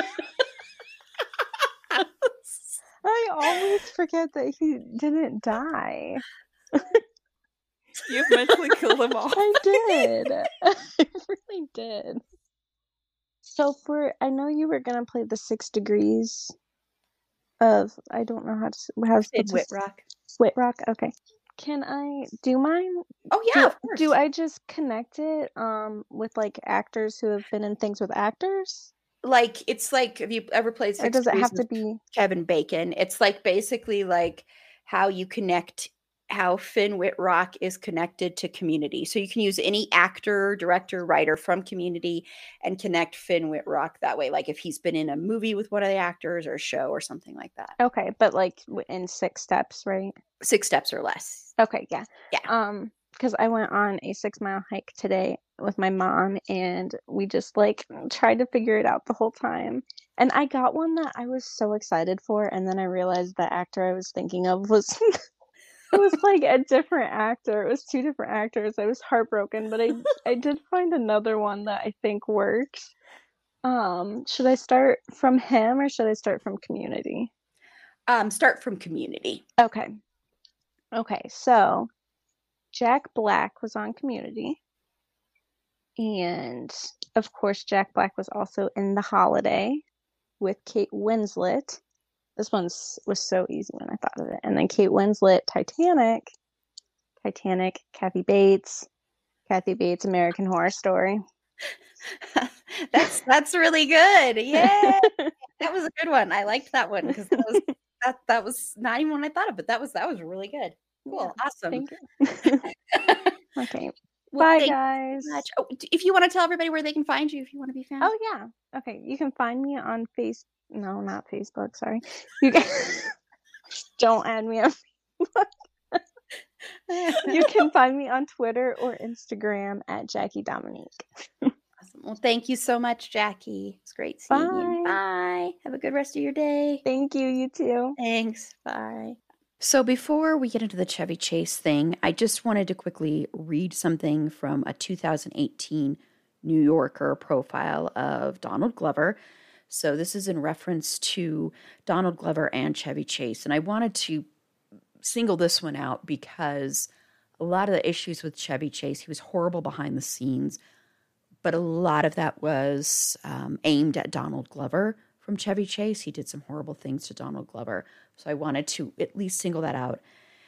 So in this profile, journalist Tad Friend wrote that while working together on Community, Chevy Chase racially attacked Donald Glover on and off camera. Chase often tried to disrupt Glover's scenes and made racial cracks between takes, like people think you're funnier because you're black. Harmon said, Chevy was the first to realize how immensely gifted Donald was, and the way he expressed his jealousy was to try to throw Donald off. I remember apologizing to Donald after a particularly rough night of Chevy's non-PC verbiage, and Donald said, I don't even worry about it. I just saw Chevy as fighting time. A true artist has to be okay with his reign being over. I can't help him if he's thrashing in the water, but I know there's a human in there somewhere. He's almost too human. Chase said in response, I'm saddened to hear that Donald perceived me in that light. So, Carla, what are your thoughts on Chevy Chase? Okay, so my thoughts on him are that, and they're very brief, is that the bigger mistake than casting him was allowing him to remain once he made the set toxic. And he should have been recast from the beginning or just written off. There was no excuse to keep him on.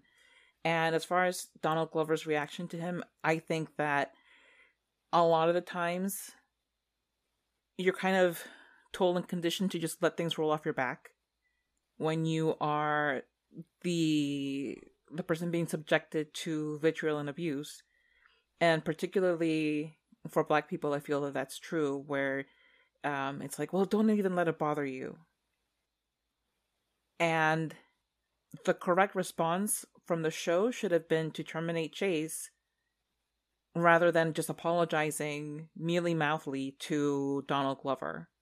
Because clearly they didn't mean it to let the man stay on. Mm-hmm. Yeah. Paula? That character was just, I mean, everything behind the scenes was horrible. Again, yeah, Carla's absolutely right. They never should have kept him on the show.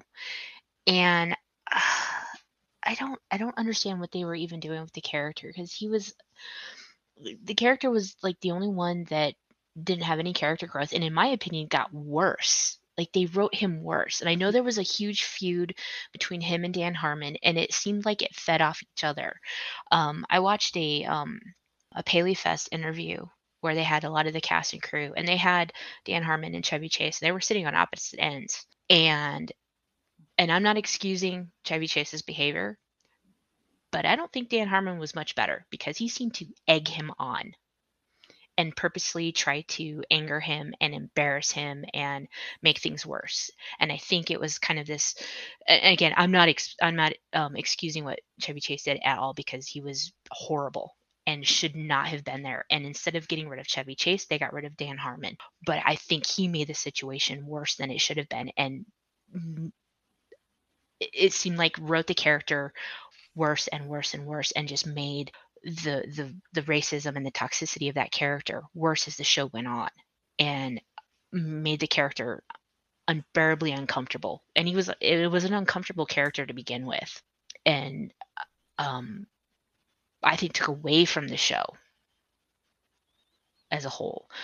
And as much as in the last couple of seasons, when we had cast changes, I think that was one of the better ones, to be honest, because you didn't have that toxicity. Yeah, and Chevy Chase is a toxic person. I mean, if you've ever seen interviews with him, he's been toxic for years. This is not something new. So it's not like they wouldn't have known that he's a toxic person. I want to say that because they were actually in talks. They were trying to get Sir Patrick Stewart to play this character. I don't know if you both knew that. And that would have been, I mean, Wow. That would have been miles better. And I think also, like, because I don't think he would have been on board, because he's, Jean-Luc Picard. I don't think he would have been on board with going as far as they did with Chase. I think maybe he would have asked him to, because he seems like a really decent person. So I don't see it having gone that far, and certainly it wouldn't have had that same kind of bite because, like I said, he's a good person, and that comes through. Whereas this other dude, absolutely not. Yeah, there's no redeeming qualities to the character and no redeeming qualities to the man. No, he's horrible. And, if they knew it was toxic and if they knew he was being racist behind the scenes as well, if the showrunner is not going to get rid of him, the studio needed to step in. They needed to step in and get rid of him. And, Dan Harmon has done other things that he came clean about on his podcast about sexual harassment with one of the writers in the writing room too. So he has his own issues as well. But it's one thing, you can't just sit there and say, okay, I see this person is attacking you while we're filming, and I see they're doing horrible things to you while we're filming and stuff. And so I'm really sorry, but you're just going to have to sit there and still work with this person. It's like, that there's no, that's not okay. That's just not okay. That's not a good work environment. It's not healthy. It's not safe. Yeah, don't apologize for it. Just fix it. You're the one with the power. Do something about it. Mm-hmm. Well, it came down to money. From what I was reading, they kept Chevy Chase because he was a big name, and they wanted that draw, and that's why they got rid of Dan Harmon. But that backfired on them, and they ended up getting rid of Chevy Chase and bringing Dan Harmon back.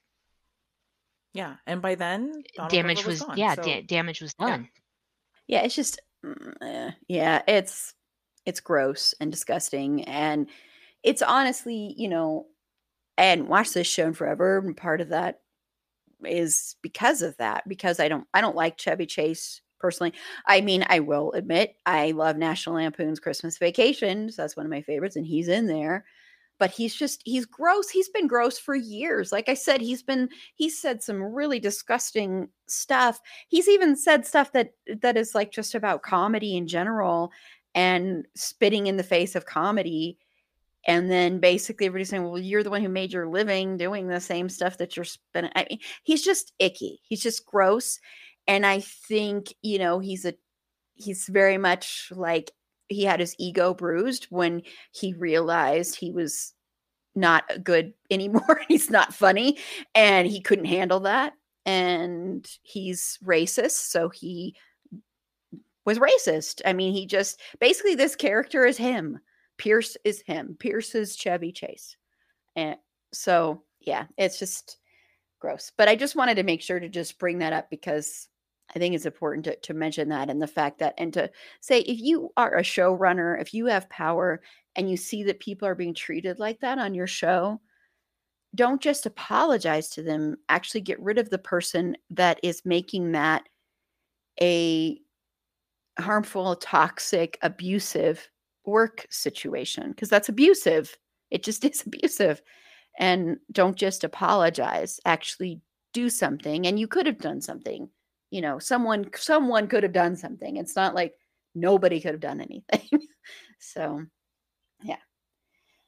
Okay. Well, I want to just end, as far as like talking about the show, with asking you if you like the way the show ended. I know, I'm sorry. I know we will still get the movie. I apologize.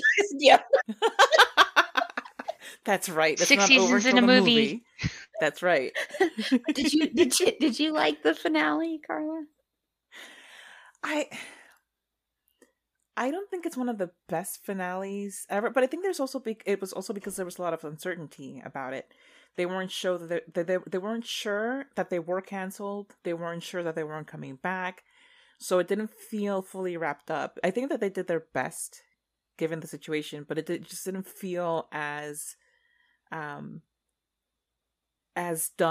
as some other shows have. And I do appreciate the way that they did it, where they went around and each gave their, quote unquote pitch for season 7.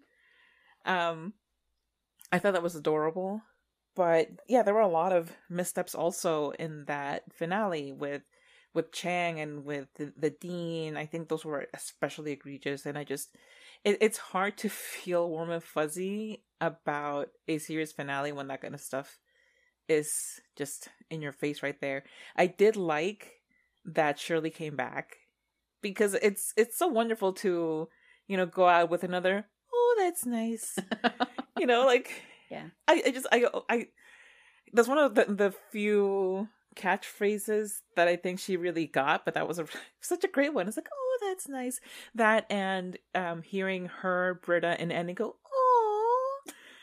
Some of my favorite things is where they're just like going, oh, at each other or whatever. Oh my god. But it was sad that Donald Glover didn't come back for the finale. Like, I would have loved to have seen that. But even with that, I do think, for me, the part that sticks out the most is Annie and Jeff saying goodbye, and their goodbye kiss, and how Annie said, okay, so it's kind of clear that at that moment things are not gonna happen for the two of them. That, Annie's going off to the FBI, Jeff is staying, and she has like this whole life to live. She's in her 20s. She's, and Jeff is an old man. But I do like that they acknowledge that. They acknowledge the age gap. They acknowledge the experience gap, because Annie even says to him, like, if you don't kiss me, you're gonna go off and regret it.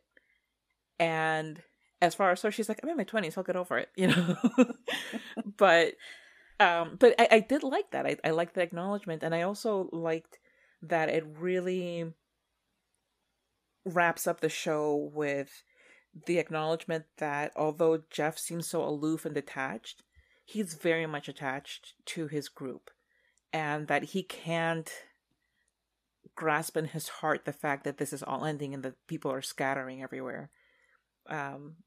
Because it is something that's kind of difficult, like everything that they've been through. And there's even one episode where they're talking about, oh, this has been such an amazing year, and all of these things happened, and like you never saw them happen. They just talk about how they happened. Like when this time they went to like a Western set or something like that, and it's like that never happened. They just show you little clips, but it never actually happened on the show. And then Jeff is giving a speech on like this big formal staircase, just like all these weird quirky things. But for all of that stuff that happened among them, it is a bit of the dissolution of a family, because it's hard to stay as connected when you're not so close and you didn't start off being remote. You know what I mean? Like, it's easy for us to feel like we're connected to each other because this is how we started. Like, yeah, I'm not anywhere near the two of you, for example. I've never even met Jackie in real life, but like, and Jackie in particular, she has like so much of my heart, because I just adore her. But so many of my friends, like, I've either never met or I haven't spent a lot of time with in person. But Jeff doesn't have that experience, and I don't really feel like he's great at keeping up with people on the phone. So who knows? But yeah, like I can see how that was especially hard for him, because everybody else had all of these plans, whatever the plans may be, or whatever their new realities were becoming. And Jeffrey's just still old Jeffrey. Old Jeffrey with his hot body. Hot old Jeff. Just keep wearing that blue shirt, Jeff. Sorry, I have to throw that. Poor hot old Jeff. So Paula, did you like the series finale? It was kind of bittersweet. Yeah, there was definitely some problematic elements with with Chang and with Dean and how they were handling those scenes. I did like everybody's idea of what the season 7 could be.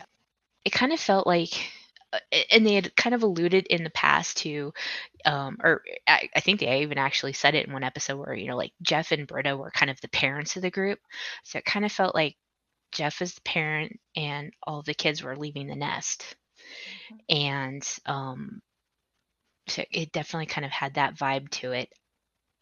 But I also like the scene with Jeff and Annie saying goodbye at the beginning. That was a very icky kind of the old man and the teenager kind of thing. But it's been 6 years now. It's not as icky. That they acknowledged it and they're moving on from that. And it happened. It's okay. We're still gonna get a movie eventually someday. # a movie. It would have been nice to at least in one of their visions of a season 7, at least get a little, maybe a text message from Troy, something, anything, just acknowledge that he's still out there. That would have been nice, but overall, I didn't think it was a terrible finale. We've definitely seen worse. I don't think we even have to name it. We all know. That is the most amazing endorsement I've ever heard for a finale. We've seen worse. It could have been better, but it could have been worse. We've definitely seen worse. Well, finales are hard to do. They're very hard to do. I mean, it's hard to please everyone. We know that, but yeah, Yeah, you very much reminding me of Chuck in season 5 of. Look, at least Finales there are was hard. no rebar. Okay.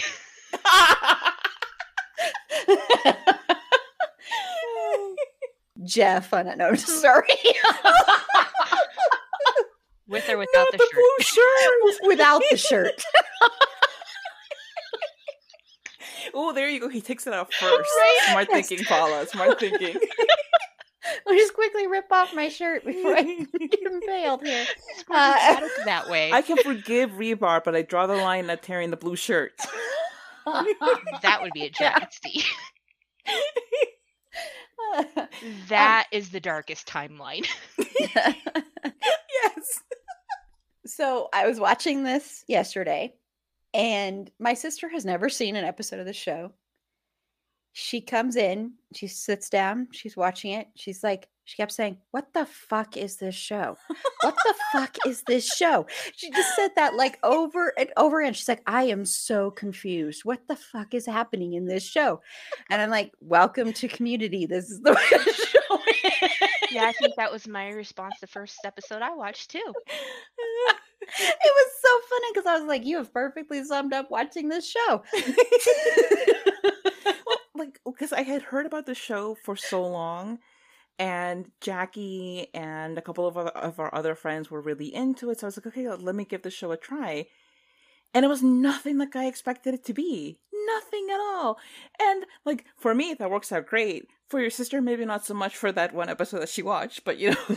Well, she was laughing, though. She did laugh a couple times, but she kept saying, "What the fuck?" Every new little scenario they came up with, every time they would do it, she's just like, "What?" And her face would just get more and more confused. Like, "I do not understand." I'm like, "This is Community." That's Community, yes. I'm like, you really don't have to have watched the rest of the show to really see this is what Community is. You know, I mean, there were things, of course, everybody's already talked about the things that are icky with Chang and with the Dean and everything. We couldn't get Shirley's husband back either. I mean, we couldn't get more eye candy. Right? Well, but didn't he Like, leave honestly, again? Oh, He did. but Yeah. still, You we know could what? still have Still. him back. Maybe. Yes. Yeah. I mean, they share children. Why not? Just have him there. Just all of a Just- sudden he pops up. Yes. Shirtless. Exactly. I mean, one of them they had somebody just sitting in the background. I mean, that could have been him. Yes. I would have been fine with Shirtless. that. And I just want to point out Yeah, there you go. that the male characters were, for the most part, when shirtless, stunning. They were Like- thinking of us. There's some nice. They're eye trying to like candy. keep us. Mm-hmm. Yeah, keep us coming back for that. Yes, I appreciate it. I'm not gonna I lie. appreciated it. I did too. I mean, it was difficult at my age to be like, oh, Donald Glover's so attractive, because I'm like, he's young, but Hey, my standard response now when I see like a guy who I would have thought was hot in my 20s is to be like, what a good looking young man. Look at that man. Look at that young man. How handsome is he? yes, Donald Glover, you're a good-looking young man. I think it was hardest, of course, as we already said, for Jeff. The whole thing was hardest for him. I don't. I just keep thinking about the hair. Oh, Like, yeah.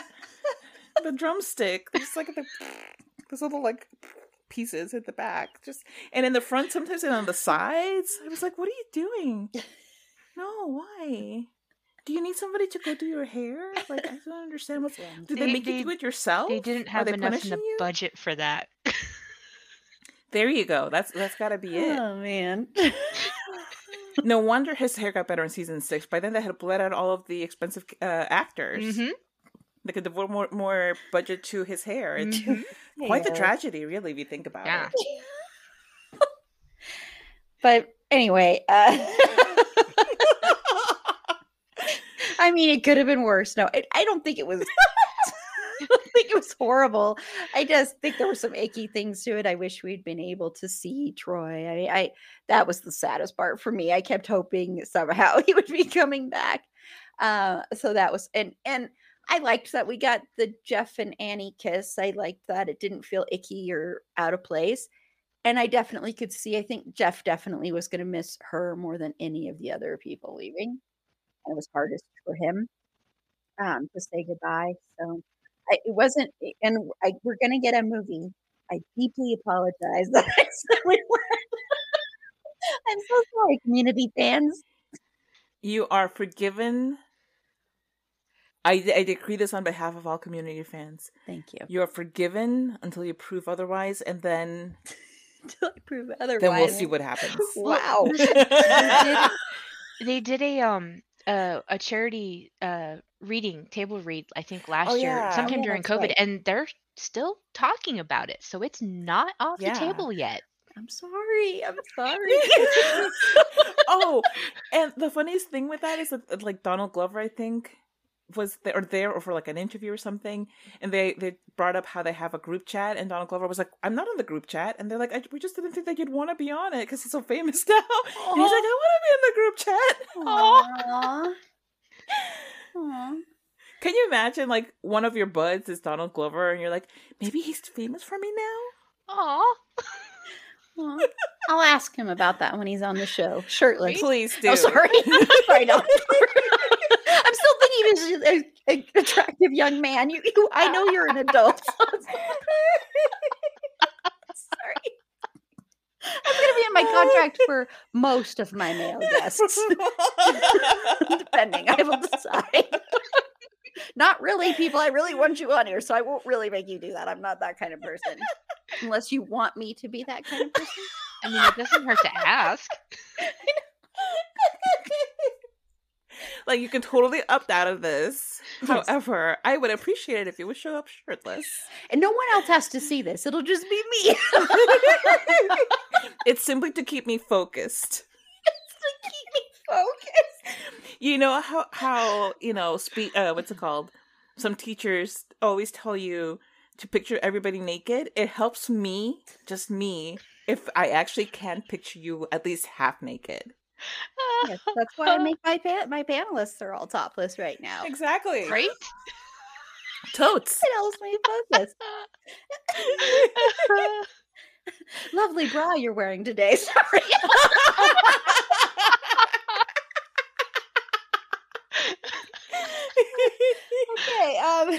Now I'll start getting even more weird mail requests. Oh boy. I get the weirdest requests. I'm telling you. Anyway, so on that note, nice little segue here to our newest. Jackie already gave her connection, and I loved the way that Jackie did. So, as people may know, we are now playing 6 Degrees of Finn Whitrock. If you want to, panelists do not have to play. I will be playing. The lovely Susie didn't come up with this game. This game was invented years and years ago with Kevin Bacon, who now uses it as he has even a charity called 6 Degrees, I believe. I could be incorrect about that. He finally embraced it. It took a long time for him to. He even made fun of himself in a Mad About You episode where he shows up and they did the 6 Degrees. It's amazing. I love Kevin Bacon. Anyway, and so we're playing it with Finn. And we also, just to let all of our listeners know, we are playing a listener version where we're taking old episodes we've done, and you can play for a chance to win. It's a Findom Thing merch. One person will win each month. So we're going to be doing this monthly, and we'll choose 4 shows or movies that we have talked about. And then you just have to tell us the degrees away Finn is. You can just go to our website. The link will be in the show notes too, but just go there, submit your guesses. And we have this time, we have Dexter, True Blood, Schitt's Creek, and how the heck am I forgetting the last one we have?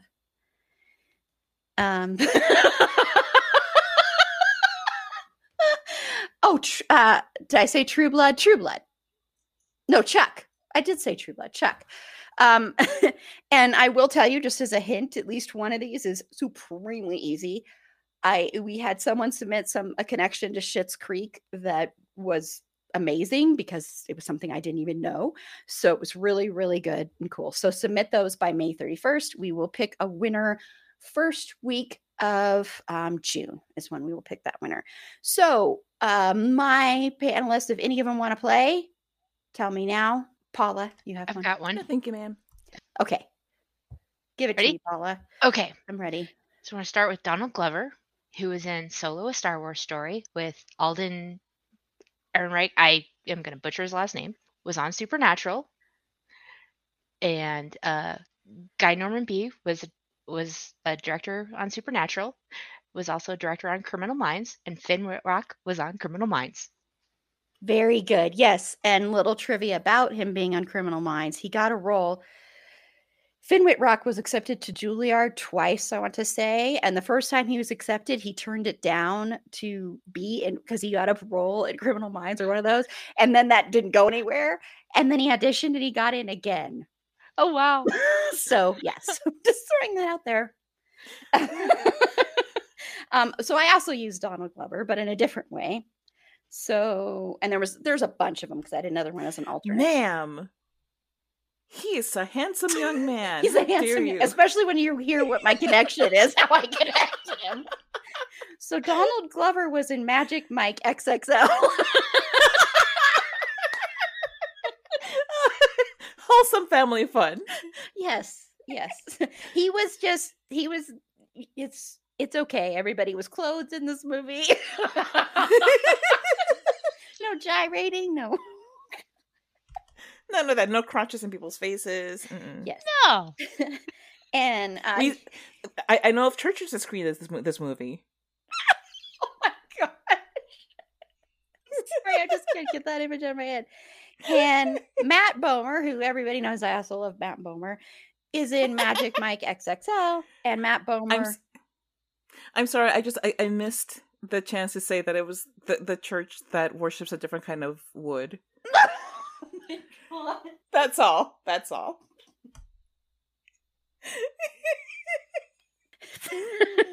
I also want to say, if anybody wants to go to, speaking of wood, if anybody wants to go to our YouTube channel, speaking of Magic Mike XXL, I have in there with Aaron recommends Matt Bomer's, one of Matt Bomer's routines. Very PG-13.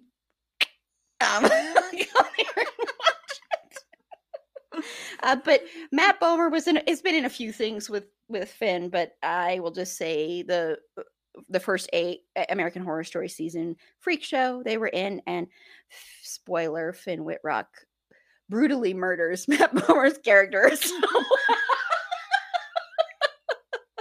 So there you go. There's our 6 degrees. So thank you so much, Carla, Jackie, and Paula, for joining me to discuss Community. I'm glad I finally watched this show. I enjoyed it. I have issues with it, but I still really enjoyed the show. So thank you. So I'm going to go around and have you both tell me where you can be found and your podcast, Carla. Well, I thank you. Meg, another frequent panelist, and I co-host the podcast Bedwet or Behead. You can find us on any streaming service. You can also find our Twitter at BedwetBeheadPod. Our Instagram is at bed.wet.behead.pod.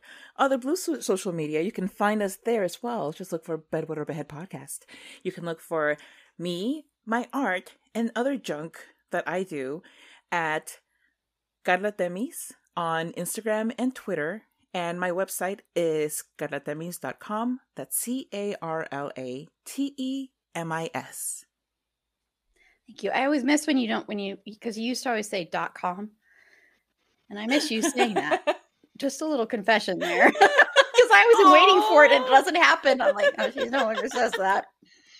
Oh, I did say it this time, so there you go. And I'm like, because it's the way you say in my .com. mind. I don't know what it is. I can't imitate it, but it's just, I don't know.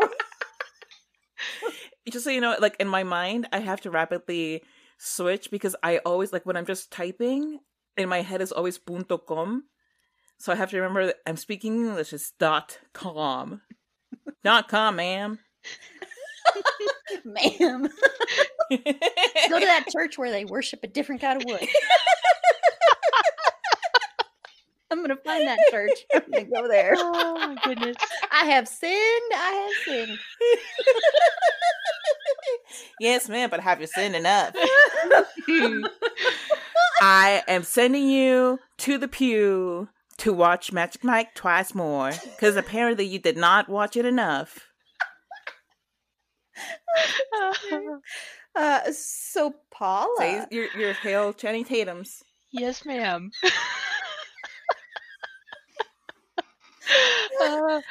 You Paula, can find me on Instagram and Twitter at It's My Sandbox. Are you going to be at that church too? Probably. They have appetizers after services. Ooh, I'm there. It's mostly like just sausage, but I was going to say little wieners or. I'm there. Well, I'm there. They only serve the jumbo size. I'm very sorry. Oh, even better. Yep. Oh, I'm so going to hell. Right there with you. Not if you do it right through this church. It's okay. I think Jesus would be laughing with us. So. I'm just trying to save you. Say 3 Channing Tatums and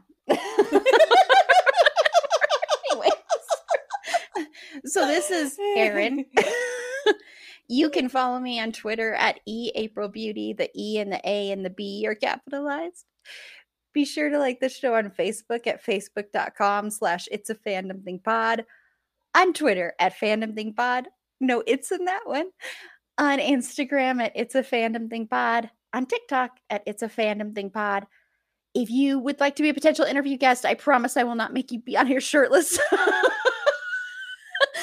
You can reach out to us via our website, itsafandomthingpod.com. Hit the contact us button. You can also listen to some of my other interviews. I'm incredibly professional, so you can listen to those, get a taste of what you're in for, which is all wonderful and good.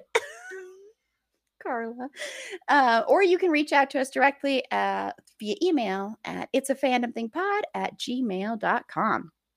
And on our next episode, which will be, since this is dropping Friday, it'll probably be, my guess is it'll probably be Saturday night, but it'll be sometime in the evening. We'll be talking about live stream. It'll be with Carla and possibly Jen, my podcast brain twin, and we will be talking about Married with Children. So this will be very interesting because this show is, if you've watched this show, you know what Married with Children is.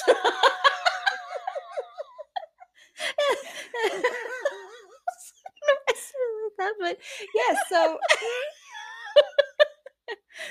It's been interesting rewatching this one. I don't know if Carla's been rewatching it, but it's been interesting. I'm about to, and I can't wait. Oh my God. So we'll be talking about that one. And then we're going to talk about How I Met Your Mother. And reminder to everybody, I hate this show. I haven't even watched the finale, and I hate everything about this show pretty much. I'm not a fan of this show. So I apologize in advance. This is going to be one where I'm not going to be praising this show. I'm not sure if Megan will be, but I definitely will not be. So prepare yourself. You can send me all the hate, whatever. You know, we've covered shows before we don't like. So sorry, it's just going to happen. Gilmore Girls is one of our most popular episodes, and I didn't like that. So I'm sorry, but it's true. So until next time, remember, it's a fandom thing. Black Lives Matter, and stop Asian hate.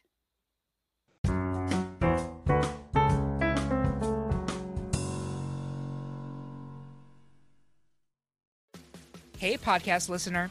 Do you love talking about movies, music, TV, comics, and games? Then you should be listening to The Great Pop Culture Debate, back and bigger than ever for Season 9. This season, the panelists discuss the best James Bond film, the best Elton John single, the best Nickelodeon original series, the best Batman villain, and so much more. Find the show wherever you listen to podcasts, or head to greatpopculturedebate.com. More than 100 topics are already available. Subscribe today.